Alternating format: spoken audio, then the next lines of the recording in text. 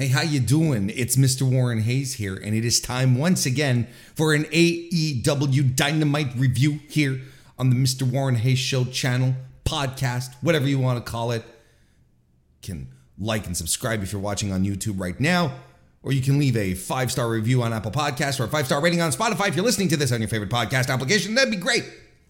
Because all these little things, you know what they do? They help grow the podcast. And podcasts, I'll tell you what, they like one thing, they like growth. And their creators like the growth as well. It's a vicious circle. Or a fantastic circle. I don't know how vicious it is really. But listen. I'm recording this on July 5th. That's right. The July 5th Dynamite is over. It hasn't been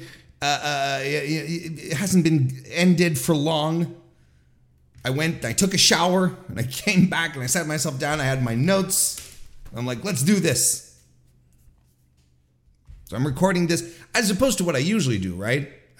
Sleep on it, wake up the next day, and then come in with some fresh perspectives. A night spent sleeping sometimes will help guide one's thought process, but not today. I can't do that today. Work has me busy tomorrow, very, very busy.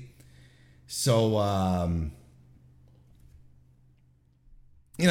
don't want to miss a window of opportunity. I don't want to do this, and have it show up like at 10 p.m. either.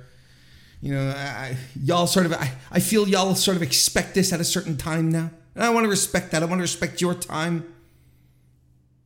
First and foremost, that's why I'm doing this tonight as opposed to trying to squeeze it in, and do it haphazardly tomorrow.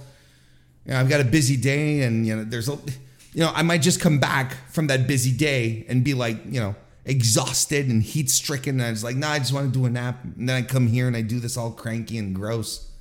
Well, crankier and grosser than usual. How about that? No one wants that. And and that would not be fair to you tuning in, watching, listening right now. Thank you for being here. So we're more in instant reaction mode tonight. More one of them old post shows that I used to do. We're more in that beat here tonight, but let's get right to it. I mean, no point in beating around the bush too much. We'll just hop right in here. The July 5th Dynamite that was held at the Rogers Place in Edmonton, Alberta. 5,177 distributed tickets, according to WrestleTix, as I am recording right now. This might change tomorrow, but as it stands right now, 5,177 for a 7,103 setup of the venue, which isn't bad. We're in the upper margins of Dynamite attendances. The Canadian tickets are a little more expensive because of rates. I was going to say conversion, but that's not the word. What's the word I'm looking for? When your money, when you conversion, maybe that. What do you want from me? It's late. The price. Our dollar's in the shit is what I'm trying to say. So if we want American things to come at us, they're all a little more expensive. There you go. But no, this was a good crowd and a hot crowd. Super, super hot crowd. And look, I'm going to start this off right now and just putting this out there. This is a Dynamite. When I'm going to talk through it, and maybe as I'm talking through it, there's things that are going to coalesce in my brain, things that I didn't necessarily jot down as I was taking the notes thing. But this is a Dynamite that, as it was going along, I was sitting there and I was looking at it and I was like, I should not be enjoying this Dynamite. I feel like everything that was happening, there was a lot of things happening on the show that by definition, I should be hating. And yet, I didn't think it was that way. I enjoyed the show. Events happened. This will not be, the work rate Dynamite that we will all remember. But I'm also starting to see a pattern in in how Tony approaches Dynamites. On occasion, he will drop a Dynamite where there's a lot of promos, there's a lot of stories being set up, a lot of angles being established, and it might be a little lighter on the wrestling side. Might not be as exciting because, I wasn't popping out of my seat for, all these matches. Don't get me wrong. There were some great matches on this show. We're going to get to it, but yeah, well, you know what I mean? Like, this wasn't one of these all-timer Dynamites, but it wasn't a bad one either. And I feel like I should be sitting here and telling you this was bad because there were so many things in here that irk me, that annoy me by definition, and yet seem to work here. Such as kicking off the show with a promo. I'm never a big fan of that, but it did establish very quickly a story here. We had Darby Allin and Keith Lee hanging backstage with Renee Paquette, and they're all chit-chatting together, even though Keith Lee and Darby Allin are on separate teams for the Tag Team Eliminator quarterfinal tournament. By the way, no, let me finish this first. Hang on. I'm trying. See, this is what happens when you do the instant reactions. This is it. It's like I things keep popping into my head. I'm like, wait, I should talk about this, but no, look, I'll just write it down here. Darby tells Keith Lee that basically he's a shadow of his former self. That if Lee feels like he's lost in the shuffle, he should either do something about it instead of crying about it, being all therapy man, being all like tough love Darby Allin. It's like, hey, Keith Lee, what happened to you, Keith Lee? Are you just sitting around moping, Keith Lee? Where's your cloak, Keith Lee? Gave him a pep talk. I don't know how I feel about Darby Allin pep talks. And if I'm Keith Lee, I'm legitimately looking at this kid and I'm like, wait, who the fuck are you? What are you doing? What are you trying to tell me? I am Bearcat Keith Lee.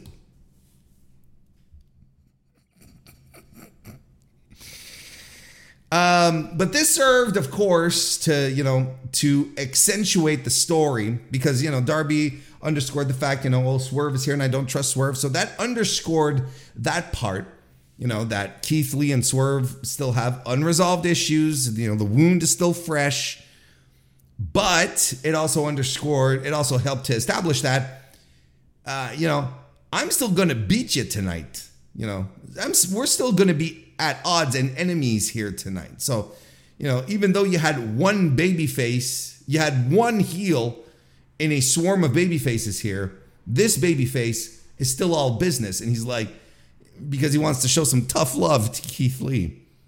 Locker room leader Darby Allin taking over, showing the kids how it's done.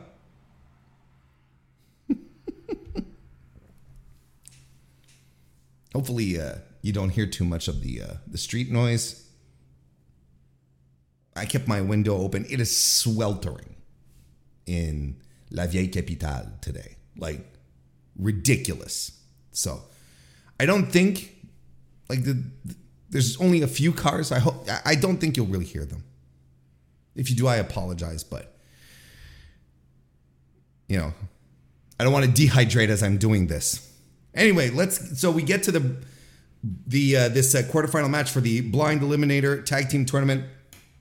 I gotta say, I'm gonna put this out here. I think I'm not a fan of Tony Khan booking a couple of tournaments at once here, especially when it comes to the Owen, where the second year in a row that the Owen feels a little slapdash, maybe a little less on the men's side, but I feel like on the women's side, it's just like, these are the women we want to push, go kind of thing. Whereas the men, it doesn't feel as much. I feel like there could be some significance to the Owen tournament because it is significant for wrestling fans. Because Owen Hart is significant for wrestling fans. And, recently Tony Khan, I can't remember in which media outlet he was speaking, if it was a scrum, if it was Busted Open. Does he still do those? I don't know. He was in an interview and he had said that he'd love to do like a G1 style tournament in North America, which I'm all for, because I think round robin tournaments rule, and it's a great way to get some true to form pro wrestling stories, and it's not something that a lot of North American fans are exposed to. I think it would come across as very, very fresh. I'd like it, but and he's like, I love the G1 and I love how prestigious it feels, and we could just. I feel like TK has in his hands a tournament that could feel very prestigious, that could feel like a very big deal, but he's not putting it at the forefront of being that big a deal. Last year was a big deal because it was the first time that Martha Hart authorized any wrestling promotion to just go ahead and do something with Owen, and we all rejoiced. There was celebration and some shedding of tears at the wonderful news, and at the this memoriam that we set up for Owen. But I feel like the tournament could be bigger. It could feel more significant. It could take up more space on Dynamite and in the mindset of fans. And I understand it's a little hard with a lot of the stories that they're telling, and I feel that it's maybe relegated a little more to Collision as well, which is, again, all right, that's fine. If it's going to be a Collision-led tournament, so be it. I don't have an issue with that per se, once again. But if you get to this situation here, if we get to this situation right here, we've got 2 tournaments running at once. Now, that's a great way to not give any value and importance to either or. It's stuff happening at this point. It's just stuff happening. And I'm having trouble getting into it. And I have trouble I think the Owens doing a good job on the men's side, because of who's involved and how they're establishing things. I think the ladies' side is suffering a little bit, but listen, we'll talk about that a little later. But I think one tournament at a time would have been fine. Anyway, regardless, we're still having the blind eliminator tag team. Just call it Lethal Lottery. And Darby Allin in this match, along with Orange Cassidy, defeated Keith Lee and Swerve Strickland. And I thought this was a great opener to the show. Great opening match. And a match where Keith Lee felt like Keith Lee again. And I think that was the purpose of the opening promo, was to be like, to shake some sense into Keith Lee. And Darby Allin slapped him in the face. It's like, show us what you got kind of thing. It's still weird that it was locker room leader Darby Allin who pulled this off. But Keith Lee felt like Keith Lee again. Big, immovable, dominant. He throws Darby across the ring. We're still waiting for Darby Allin to land. Orange Cassidy and Darby Allin have to double team Keith Lee to get him down. And the story here is that Lee, on his own accord, doesn't really care if he's doing damage to Swerve. And Swerve is reciprocating. He doesn't care if he's harming Keith Lee at all.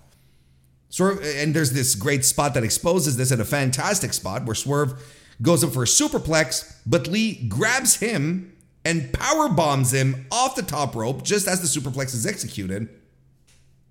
That was a fantastic spot. It looked great. Darby Allin gets stuffed under the steel stairs. Keith Lee fireman carries Orange Cassidy up those stairs. And stomp. And Darby's like, my insides, my most of my body. Orange Cassidy can't land signature offense until he connects with Darby, and then Darby hits a code red. There's some miscommunication between Swerve and Lee, and the Last Supper gets the job done for Darby Allin on Swerve. Cassidy and Allin are pushing forward here.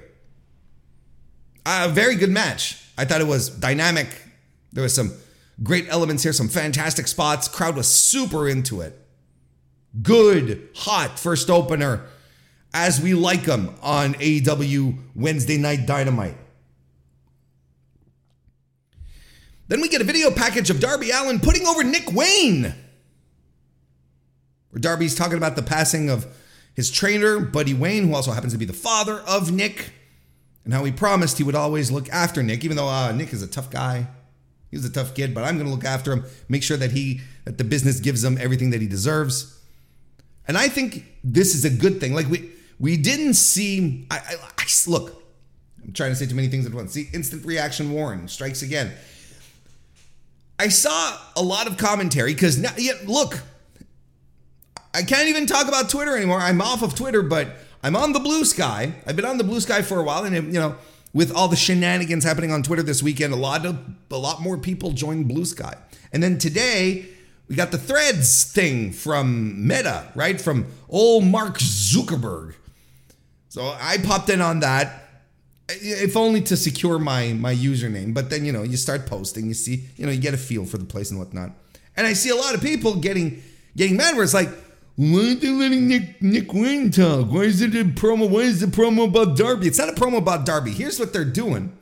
First of all, hopefully everyone who's complaining are not the same people who complain that AEW never does promo packages, just introduces dudes without ever explaining who they are. Because clearly, Tony Khan, eternally online, Anthony Khan, takes these comments to heart. He gets influenced by all you weirdos out there saying, you can't just keep throwing people on TV and expecting me to care. So he's like, okay, bet. When it comes to Nick Wayne here, I'm going to go down your path so that you ding-dongs can shut the hell up and you can't tell me we don't know who this kid is. So clearly they're going to go down this path for that. And if they're going to do it, might as well have a guy that the audience knows and likes putting this new guy over, telling us who he is and why we should be excited for him. Darby Allin. Darby Allin just sitting there saying, look, Nick Wayne, he's the real deal. And they're probably going to do a couple of these packages here. Now, the problem that I have with video packages, and this is systematic, and I'm on the record with this, is that they have a tendency to backfire. Because you put in so many video packages, hyping up something that if that person doesn't deliver, you put so much pressure. If that person doesn't deliver on their first night out, people, what is the first instinct? What is the first thing people are going to say? Well, what was all of that about? There was a whole lot of nothing. All of these, and we've seen this countless times in the history of pro wrestling. And we can go as far back as Glacier. Okay? So there's a hell of a lot of pressure. You can put on as many promo packages as you want to make someone feel important. If that person on their first night comes out and flops or doesn't come off as impressive, the first reaction people are going to have is, what was the big deal? Which is systematically worse then you can't keep throwing people we don't know. Because that, you can absolutely blame whoever's saying that as just being, well, you could just Google the motherfucker's name and you'll figure it out. You can do this for yourself. You are a capable human being in the age of information. The knowledge of the world has never been as accessible at every human's fingertips as it is right now in the year of our Lord 2023. So you can figure this out. So if anything, you can blame these people to say, I don't know who that person is. Well, it's like, that's on you. But if we do the promo packages and we do Nick Wayne coming out and his first night out isn't great, people are going to go, well, that wasn't very much worth it. And they'll have a right to. You won't even be able to argue with them. And it won't even be Nick Wayne's fault necessarily. I mean, he should go out and blow the house down the first time he comes out. He should. He has to. It's a lot of pressure. And I really don't think it is the best way to go about introducing new wrestlers. Tony Schiavone is backstage. He's in the car park area waiting for Jack Perry's car to show up, which it does, coincidentally. Jack Perry comes out, he peeks around. Says last week was ridiculous and he's going to march all the way up to Tony Khan's office and demand an FTW title shot. And just as he gets there, well, out of frame jumps, out of frame lands Hook, just like whoop, and he goes right after him, beats him up a little, but Perry hits the bricks in his car again. I already thought this week Jack Perry had a little more swagger. I'm still not convinced with what happened last week, and it's not because he suddenly had one 30-second segment that I'm going to flip, but I thought this was umpteen times better than what happened last week. Then we get a bro session between MJF and Adam Cole. You want to talk about things that I should not have enjoyed on this show? They do a whole promo where the guy, not a promo, a whole skit, a vignette of the guys at a gym training with each other. And they're really leaning into the odd couple stuff here, where MJF is trying real hard to be Adam Cole's friend, but Cole doesn't trust him. And in this package, we even get an appearance by Puff, indie superstar, Buffalo Boy Puff. They make fun of his weight. The one thing that these two guys, that Adam Cole and MJF, can all agree upon is that they don't like Tony Schiavone. That is a bit I can get behind. I think it's funny. Not that I don't like, I like Tony Schiavone. Don't get me wrong. I think the bit is funny. But Adam Cole can press more than MJF too, by the way. Which I thought that's right. Look, this whole thing worked. It worked because these two guys have chemistry. They have chemistry with each other. They have charisma, and they know how to perform. This isn't this. Let's be real with each other. If they had tried to reproduce, to do this exact same thing in NXT with Braun Breaker and Von Wagner, you know how there would have been, lengths of time, awkward pauses, talking in ways that people don't really speak, looking at each other like, all position, very little editing. This was put together and edited like a TV show. Like this had rhythm, it connected. There were numerous camera shots. This was fun. It was fun because all the elements were there to make it good.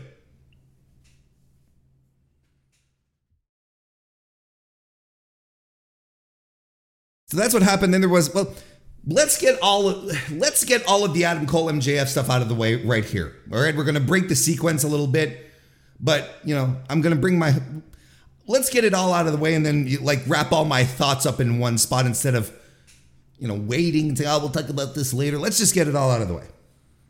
Renee Paquette, a little later on, is she's backstage getting an update on the medical condition of Roddy Strong, who got stretchered out by Samoa Joe on a Collision on Saturday.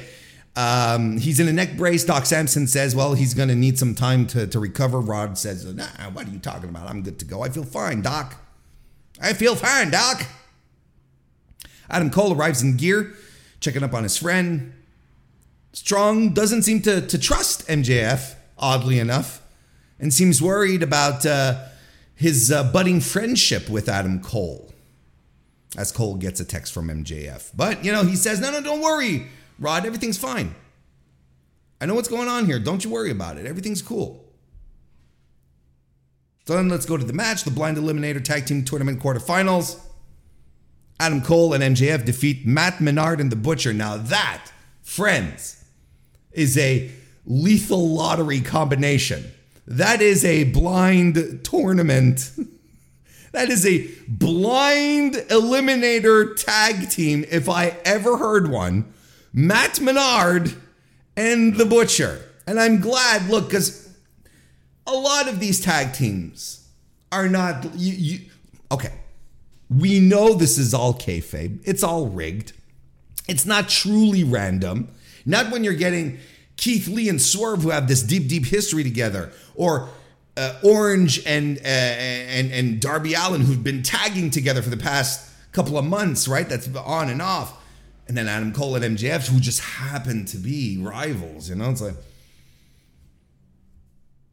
you know, you see those and you sort of cringy groan. You go, oh, all right. Yes, okay, we see what you're doing. All right, fine. But then you get dropped a true random, a true RNG, a legitimate RNG team. Matt Menard, The Butcher. MJF is super into the Adam Cole entrance, and they combine it. He even does the Roderick Strong pose when Adam Cole does the bebe. There's a lot of shtick in this match and in this entire show. Jesus Christ. But there's a lot of shtick in this match, including the abdominal stretch spot with Matt Menard as MJF tries to get Cole to cheat. But MJF in this match is your babyface in peril. He is full on babyface mode here. Cole finally gets the hot tag, fights off both the Butcher and Menard. Cole lands the boom and gets the pin, despite MJF really wanting to get in. MJF was like, no, I'm not doing this. And MJF wasn't mad about it. They could have done immediately the instant, oh, you didn't tag me in, and then immediately lead us down that part. But no, MJF completely shrugged it off. They hugged. When I say they, MJF hugged Cole, lifted him off the ground, in fact. And MJF cuts a babyface promo. He calls his supporters the devil worshippers. Do we have any devil worshippers tonight? Yay! I'm like, okay. All right. Calm down, brother. He asks for another bro session this weekend with Cole. Cole agrees. But then he's like, when I'm not done, happy birthday. He said, I'll even put the title down. Happy birthday. And then streamers pop out of nowhere. And then MJF ushers in production assistants with a cake and party hats. And then MJF sings happy birthday to Adam Cole. And which is actually pretty funny. Cole interrupts. And he's not mad or anything, but in fact, he tells MJF, hey, you've done more than enough. Thank you. You've done more than enough. But MJF says, hang on, one more thing, make a wish. So they light up a candle. And MJF looks at the camera. He's like, I'm going to dunk his head in. And he sneaks up behind Adam Cole. But Adam Cole sees it coming, reverses, and dunks MJF's face in the cake again. And again, another trope where you'd be like, oh, here we go. MJF is going to get mad. But no, they sit down, they have a chuckle about it. They're bonding. Or so it seems. Cole says thank you and calls him a friend. That ends the segment. That's something. So, okay. Like I said, this should not work for me. I should be sitting here with gritted teeth and annoyed because this is the kind of sports entertaining stuff that really gets on my nerves. But this worked. It just worked, and it was entertaining, and I thought it was good, and it keeps adding to this story that they have, that they truly are best friends, that they really do get along, or at least that MJF is winning Adam Cole over. And I think that I see right now a couple of paths that this can take. This partnership is not made to last. I think we all agree with each other on this specifically. This is not going to last. At some point, MJF is going to turn on Adam Cole, right? That would seem to be the probable outcome, where MJF being like, no, you know what? All along, I was pretending to be your friend because you think you were so smart that you thought that you could play me like a fiddle. But I am the true master manipulator. I'm truly the devil. I think that's the most obvious route. And obvious does not mean bad because right now I find that as far as can they get along setup, this is pretty entertaining. But then you have the wrinkle of Roderick Strong here, who might be acting like, who might act like Adam Cole's conscience, basically saying, beware, might even end up in a match with MJF because, Roderick Strong might just confront MJF at some point and say, you're lying to my boy, Adam. You're just, I can see right through you. And so we have to settle this in the ring kind of thing. And that might be an impetus for the breakup. Or if you want to get really weird, Roderick Strong could end up becoming an ally to MJF because, Rod was probably felt a little jealous here, maybe a little abandoned. It's like, hey, you're going to these bro sessions with this guy you hate. Meanwhile, I'm getting injured. I'm getting hurt. You don't have my back. You don't check, you come in, you check on me before a match. Kind of thing. You don't listen to my advice. Kind of thing. I think that's also an avenue that could happen here. I think there's a couple of ways this story could unfurl, and it's very interesting when you think about it. And the thing that's making this work, the thing that is truly making this sports entertainment stuff work, is the talent of these two guys together who are both, comfortable in front of a camera, comfortable delivering lines, pros, charismatic, charming, chemistry between them both. They play off each other wonderfully. Like, this is world-class stuff. This is not awkward promo 101 class in NXT. This is not people, having promo offs on Monday Night Raw and everything feels stilted. This is good. This is well put together. This feels like I'm watching wrestling, that I'm watching wrestling with some of the best wrestlers on the planet.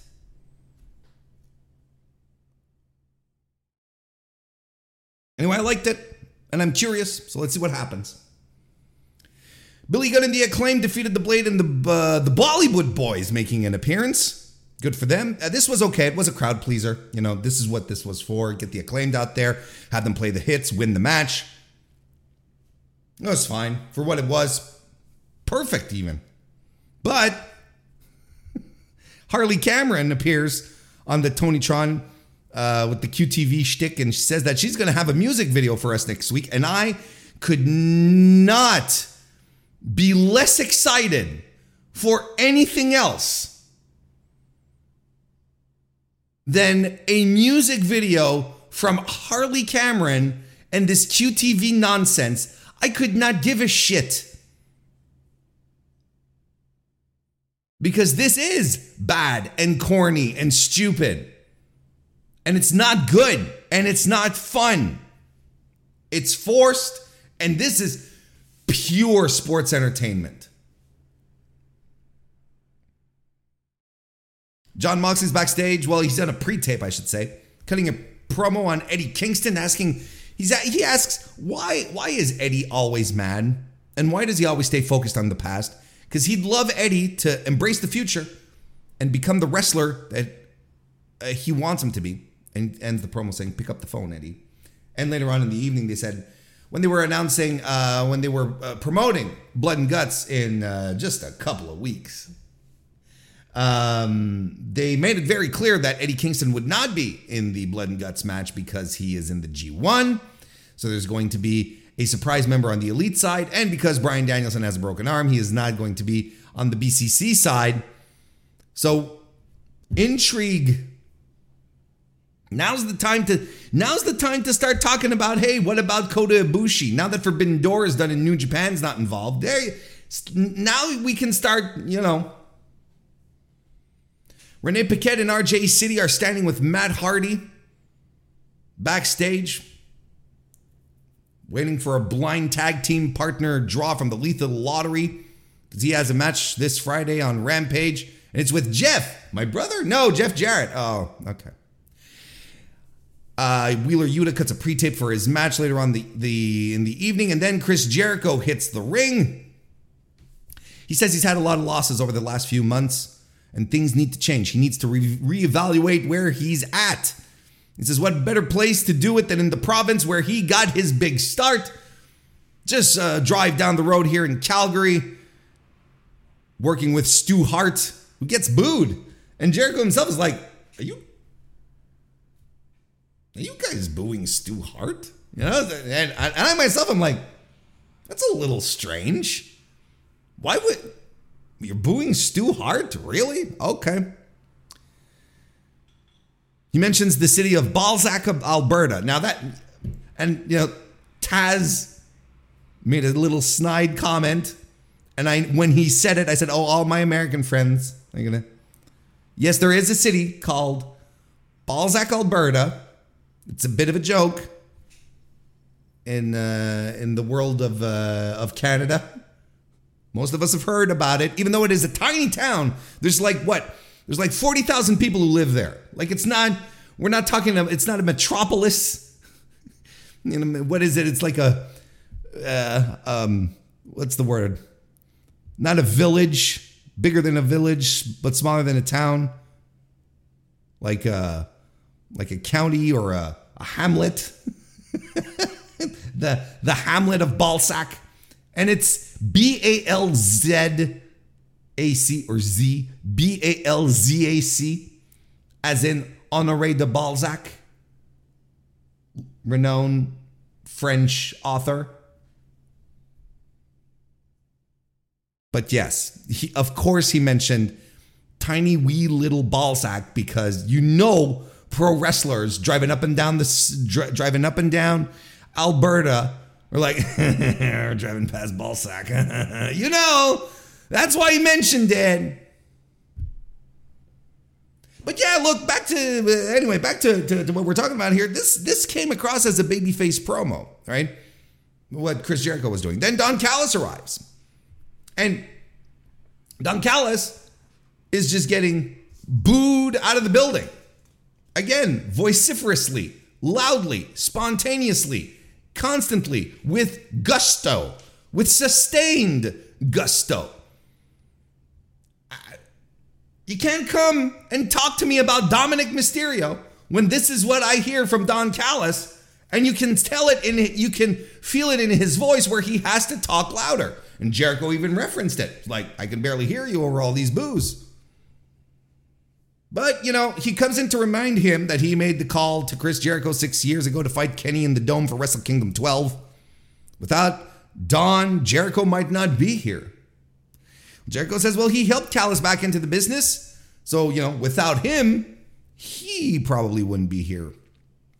All right, fair. And then Callis then talks about creating a new Don Callis family and extends an invitation for Chris Jericho to join his new group. Jericho tells him he doesn't join factions, he creates them, but then eventually tells him maybe, then does like one of these puss faces and walks away kind of thing. And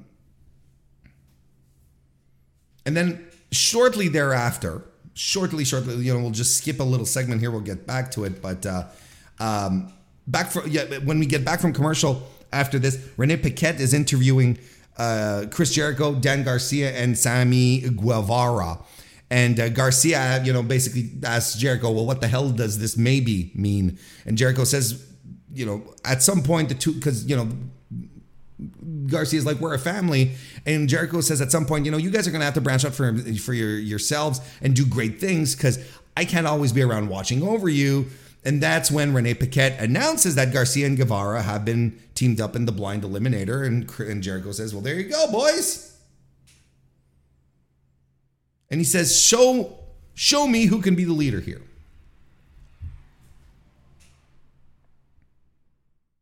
So is the Jericho Appreciation Society breaking apart?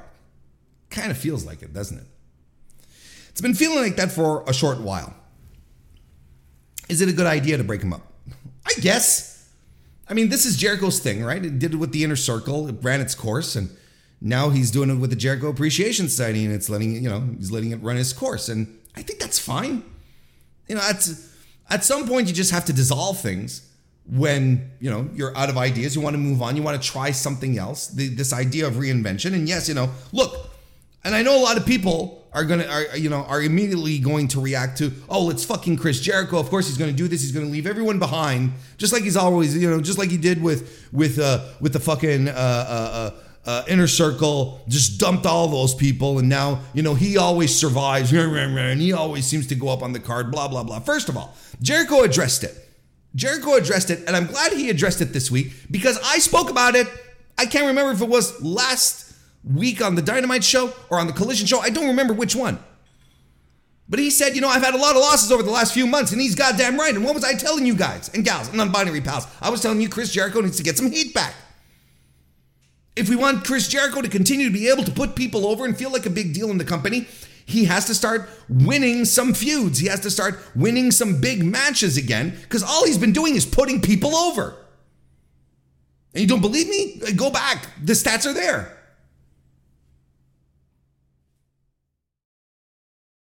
The proof is there to back up exactly what I'm saying. He has been incessantly losing to people right and left. So if he's here saying, well, you know what? I need to go on a rampage again. Let's go. Let's go. He spent the better part of 2 years building new people. Let's go right ahead and do it. I'm fine with this. That's the first thing. Second thing about the Inner Circle and breaking up and whatnot. I will say this. I feel that everyone in the Jericho Appreciation Society will be better off. Will all have been. They all gained from working with Jericho. 2.0, specifically Matt Menard, has become a fan favorite, a bit of a cult favorite. He's been even thrown onto commentary. People have grown attached to him because of his personality that he was allowed to shine through in the JAS. Sammy Guevara was fine. He continued to be fine here. Anna JAS grew into her character while working with Jericho. And the big winner is Dan Garcia, a guy who when he came in, was dismissed by, all of the weirdos, saying, oh, it's another guy. It's another guy in little black boots. Just another guy in little black boots. And now you cannot say that about Daniel Garcia anymore, because this guy has created a persona for himself, an aura for himself. He's leaning into the performance side of pro wrestling on top of being a fantastic pro wrestler. He's absolutely blossomed with his time in the JAS. The more you think about it, you look back and you're like, remember when they were teasing for him to go join the BCC? I think this was the best thing for him, to stick with this plan, and it worked out great for him.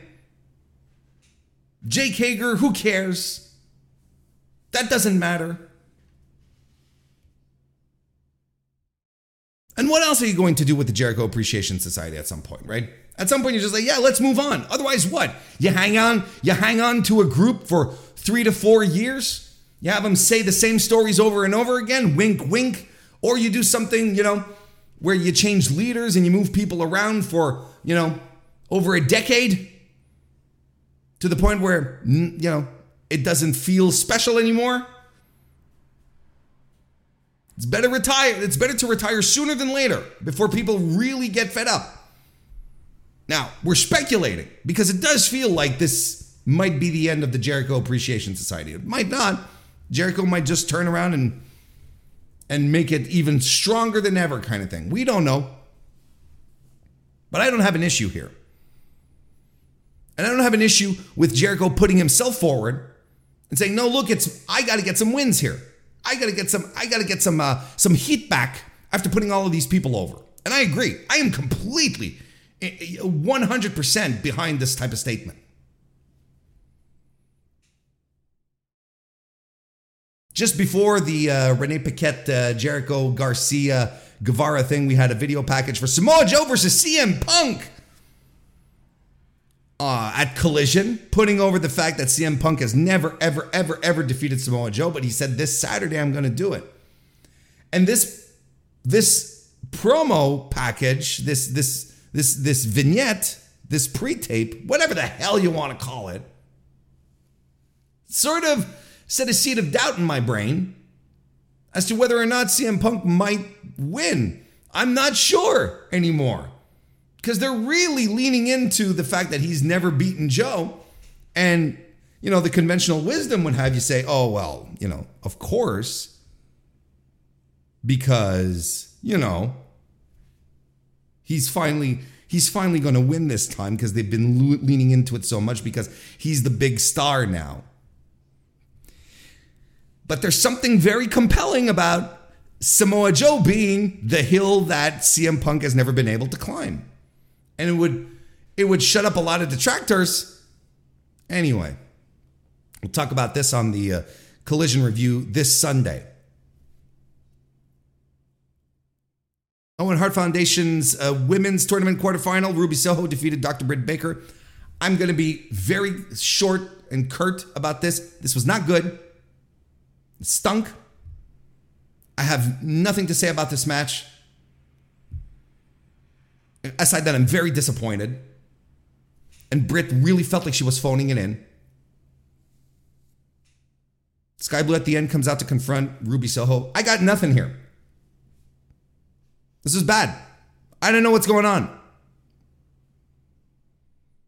And then the main event, Kenny Omega defeated Wheeler Yuta. This was tremendous. Fantastic match. Great opener. Fantastic finisher. Yuta keeps showing up, proving that he can hang with these top level guys. Of course, that's all he's only been working with top level guys. This is the thing too. He hasn't been meandering around the lower mid card working with the scrubs. He's been up here working with the likes of Jon Moxley, Claudio Castagnoli, Bryan Danielson. Yeah, I almost did it, but I didn't. Kenny Omega, the Young Bucks.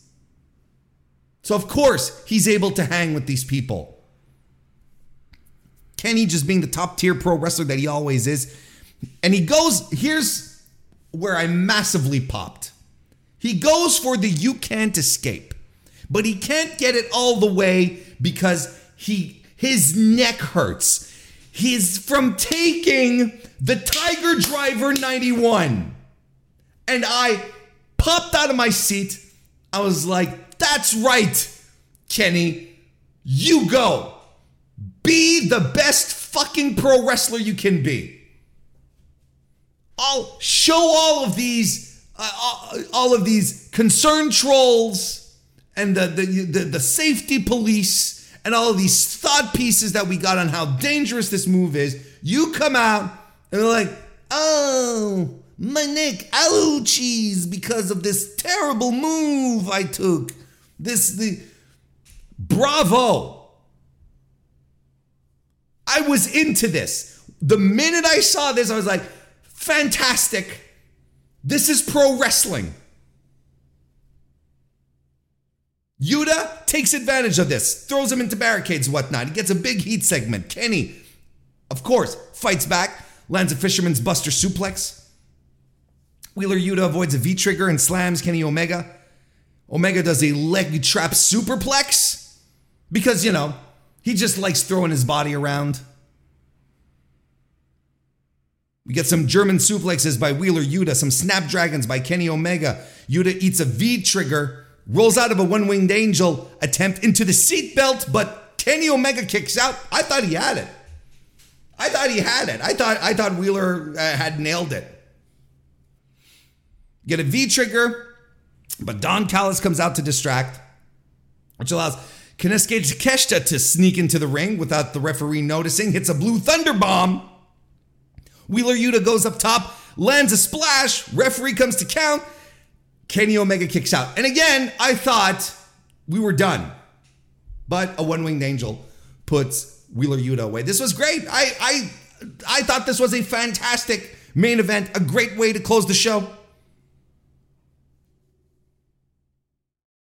After the match, Takeshita and Claudio attack Kenny Omega. But then the Hung Bucks arrive for the save with some chairs. And as we're going off the air, there's all this chaos going on, and we're running out of time. And Excalibur's saying, come back to Collision this week, blah, blah, blah, blah, blah. He's doing his thing. And as we're going off, Hangman winds up to crack Claudio across the head with a chair. But the Dark Order pop up, and they take the chair away, and then we cut to black. Tape machines are rolling. That's what I wanted to hear. We'll keep you updated, folks. We'll show you what happened next week. And it's amazing to me. And look, this is, it's a constant problem, and not just with AEW, with WWE as well. Doing the live shows, the timings, things, the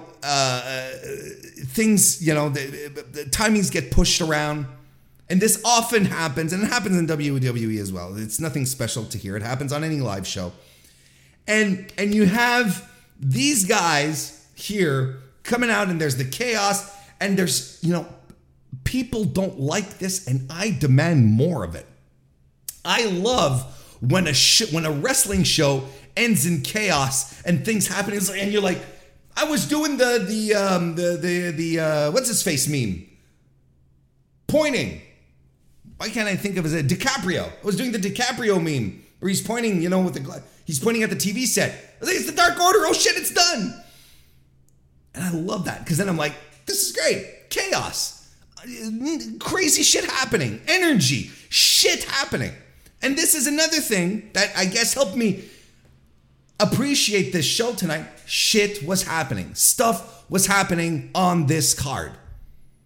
So we get a match. Look, we get 2 fantastic matches. We get a very middling undercard. We get some things that, have nothing to do with in-ring action, but that I enjoy tremendously. Couple of stinkers along the way, but that's why I'm sitting here telling you I think this was a good show. I think I enjoyed the show. I think this was pretty good, and it's a show that I should have hated. By definition, by the way it was structured and the things that were happening, I should not have liked this, but I did. And it's a testament to the talent of the people who are there doing the things that I hate and doing them well enough for me to be like, this is pretty good. I'm having fun. I'm enjoying this, and it makes sense.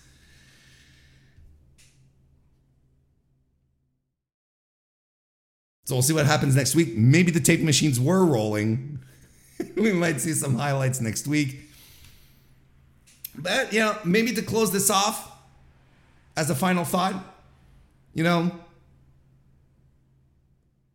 I think to a degree, especially with the way the show finished, this exactly shows the difference between Dynamite and Collision, where Dynamite is frantic. Dynamite has this chaos about it, which makes it special, and that bugs the shit out of some people. But I look at it and like, look, there's always shit happening, and it's all over the place in a good way, and I love it. And Collision, poised, lots of room to breathe, long matches, and I love it. 2 from the same company, creating 2 entirely different feeling shows, 2 different proposals, 2 completely different offers of pro wrestling. Not completely, but completely is I might be going off the wall here a little bit, but they feel significantly different from each other to feel like their own distinct thing. It's not as if you're watching Collision 2 on Wednesdays. It doesn't look like you're watching Dynamite 2 on Saturdays. They feel like 2 different things. So that's where we're going to wrap it up on. We're going to see each other again on Sunday, I should say, for the AEW Collision review. Hopefully it will not be as hot so that I'm not sweating through my t-shirt like I am right now, which is pretty fucking gross. I'm not going to lie, but thank you for if you're watching this right now, I appreciate you, and hopefully, it wasn't that too off-putting. If you're listening to this on audio, it's fantastic.